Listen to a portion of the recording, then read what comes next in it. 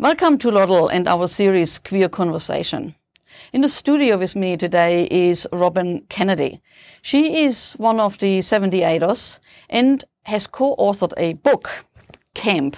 First of all, welcome, Robyn. Thank you. Really happy that you are here and joining us. Talk to us about how this book came about and also about a play that you are assisting at the moment to be produced for Sydney World Pride.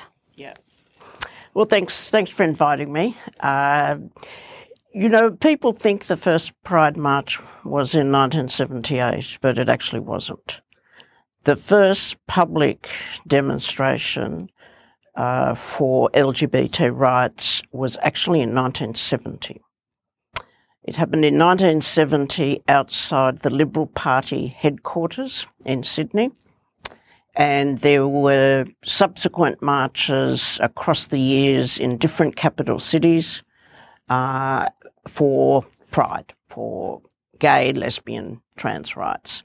So there is this myth, really, that Pride started in 1978, but it really didn't.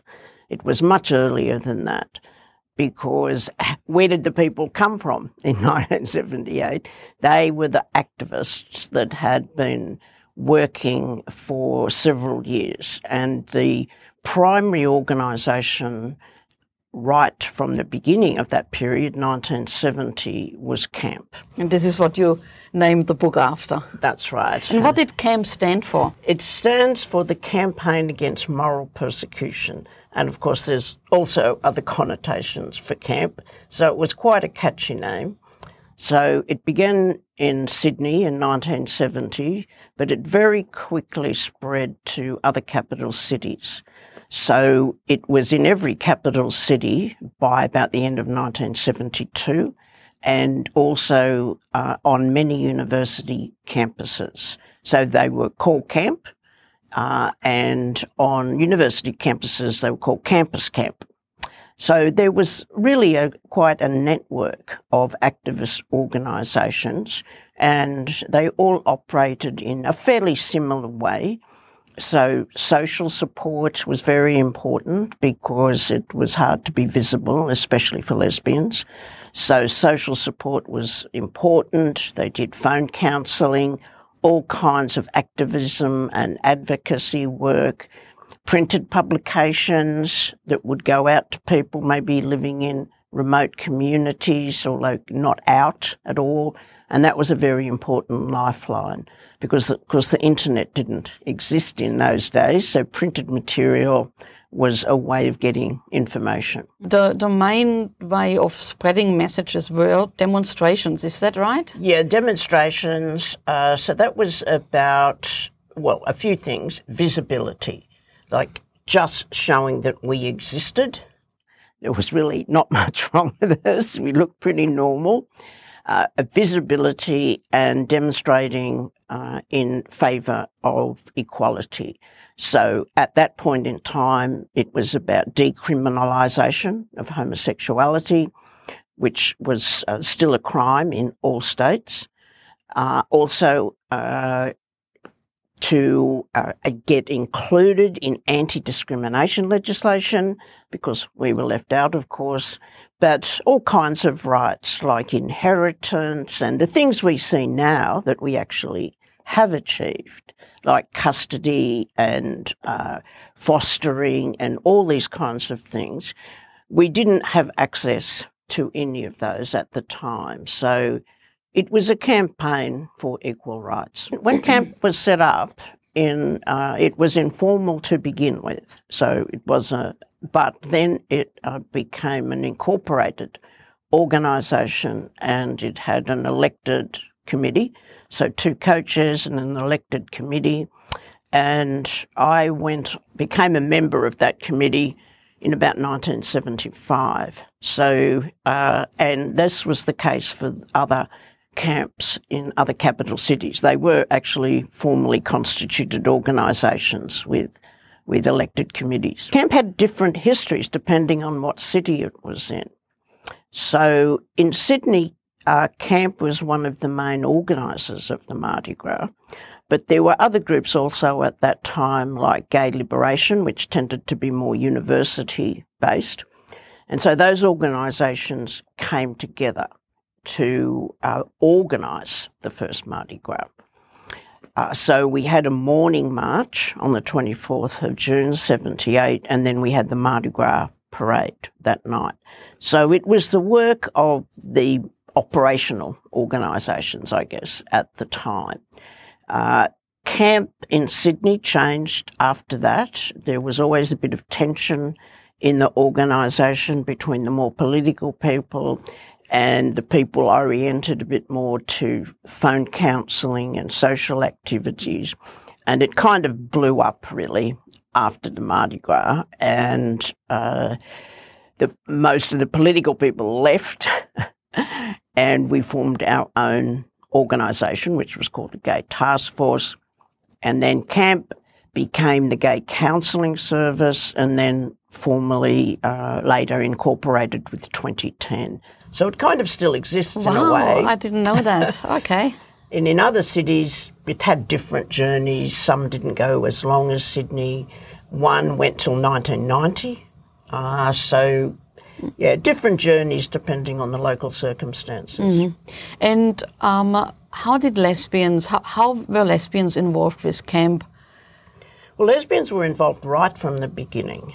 In fact, when they became incorporated, they had two co-presidents, one male, one female. The female was Sue Wills, who recently passed away but is featured in the book. We were able to interview her and include her portrait photograph. It was a bit sad for us that she passed away just before the book was launched, but it was great to include her. And she was a very, very important figure in the history of lesbians in terms of their involvement in the Pride movement, because she was very outspoken, she was very articulate, and she was a terrific leader. But in terms of the history of lesbian involvement in camp in Sydney, it went through ups and downs period.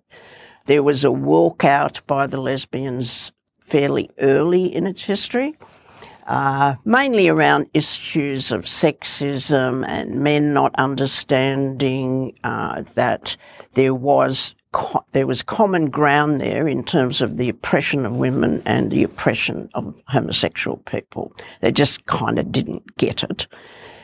And also in those days, the women tend to be treated like the housewives, expected to, clean up the kitchen. So there were a couple of walkouts during the early part of the 70s. But by the time I became involved in the mid-70s, that had settled down, and women played a really, really vital role in the political activity of the organisation, in terms of public speaking, writing, producing the magazine, and we also had every week a women's night, every Wednesday night. So we had premises. This was the last premises in Glebe Point Road. And on Wednesday nights, we would have women's coffee shop night. And so it was a very, very safe space. There was no signage outside. Women could come. And these were a lot of women who were just coming to terms with their sexuality. They didn't know anybody. So it was just an important place to come, meet people, feel safe, and then they would be off and running. So it really served a terrific purpose. It's a historic part we really know very, very little about, and it is amazing and great that you decided to publish this book, which came out in September this year. And what motivated you doing this now? Well, the original motivation was that a couple of years ago, 2020, was marked 50 years since the establishment of camp in 1970. So we thought, well, we need to do some things to commemorate that. And then, of course, COVID happened and we weren't able to do a lot of the projects. So we concentrated on the book because, okay, so that is something we can research, remotely. Interviews can be done remotely. But it did put the book back a bit because our photographer couldn't travel to take the photographs and things like that, which is one of the reasons it took 3 years to actually do it. But yeah, we were motivated to tell a history that hadn't been told before. So we wanted to tell the story of what happened before then. How did we get to 78? Who was involved in it? Who were important people? And for us, it was very, very important to tell the story of women because they're very absent from our history, even though they played a very key role, particularly in linking concepts of feminism to equality of people who are gay or lesbian or whatever. So we wanted to tell their stories. So we made sure that we tracked down lots of women, because this is a national book, people that were in different branches of camp. So that became a real focus as well. And so the book consists of profiles of people that were involved? Yes, that's right. There's 35 individuals are involved, about half women, and each tells their own story from their own personal experiences. So they were in different parts of Australia.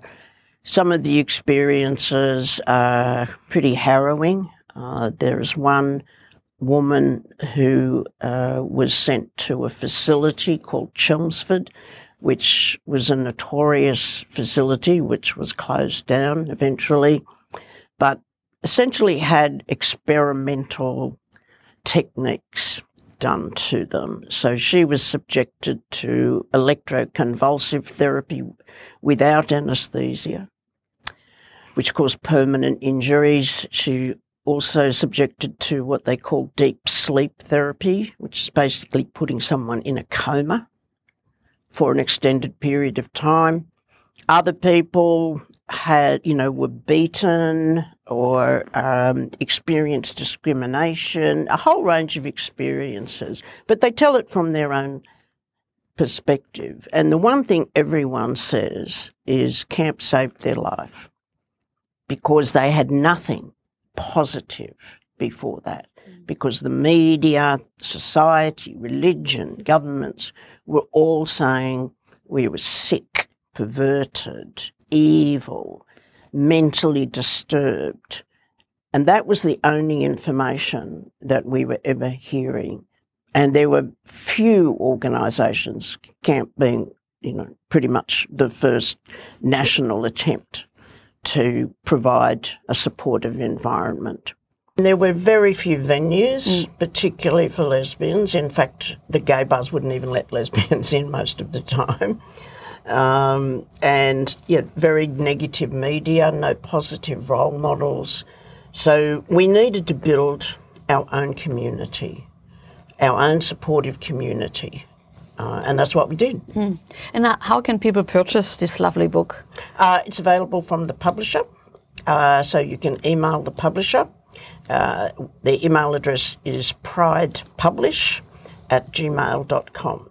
It's $49.95 plus postage. An amazing Christmas present, don't you think? It's absolutely amazing Christmas present. You have to get in early because we don't have too many left. Great. Well, and the next project, Robyn, is that you are involved with a play that's being produced after this book camp, or after the organisation camp, right. Which will be shown throughout during World Pride. That's right. Yeah, and this was my idea as well.